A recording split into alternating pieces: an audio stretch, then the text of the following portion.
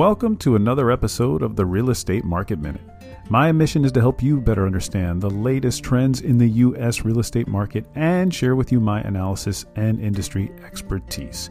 I want to help you gain an advantage and feel confident whenever you're buying and selling real estate. I'm your host, Mark Salib. I'm a passionate real estate professional, advisor, and investor, and I love what I do. Follow and DM me on Instagram at The Salib Group. You can send me an email, mark@thesalibgroup.com. And as always, thank you for tuning in to today's show. All right, so let's talk about existing home sales. We know that homes are not being put on the market as much as they used to be. There's a significant decline over the years in would-be sellers putting their homes on the market.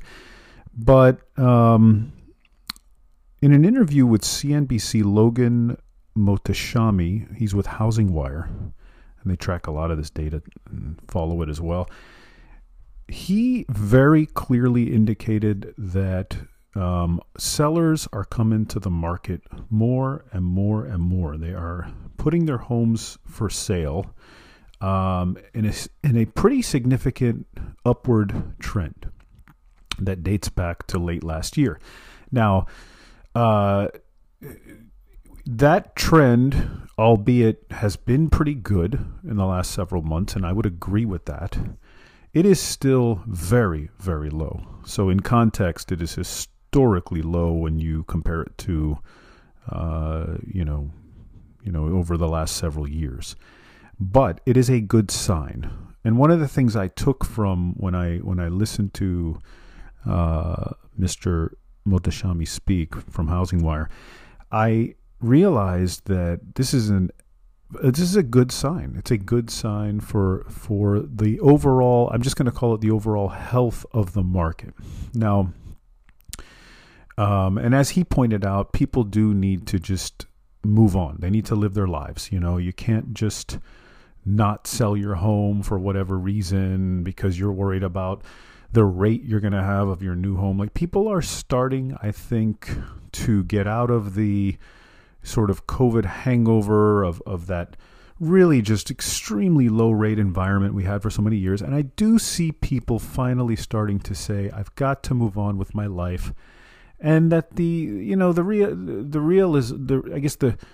realism they're facing is that these interest rates that we have today, they're going to be range bound for a while. I think we all agree that you probably will see rates in that 5.5% to 7% range for probably the next few years. And I don't think, and we don't know what direction it'll go in after that, right? It's so far away to think about that. But I think people are realizing this, people are accepting this, and it's starting to move the market again. It's starting to put sellers into a situation where they're finally willing to sell. Now, remember, sellers turn into would-be buyers, right? Because they sell, they need to live somewhere.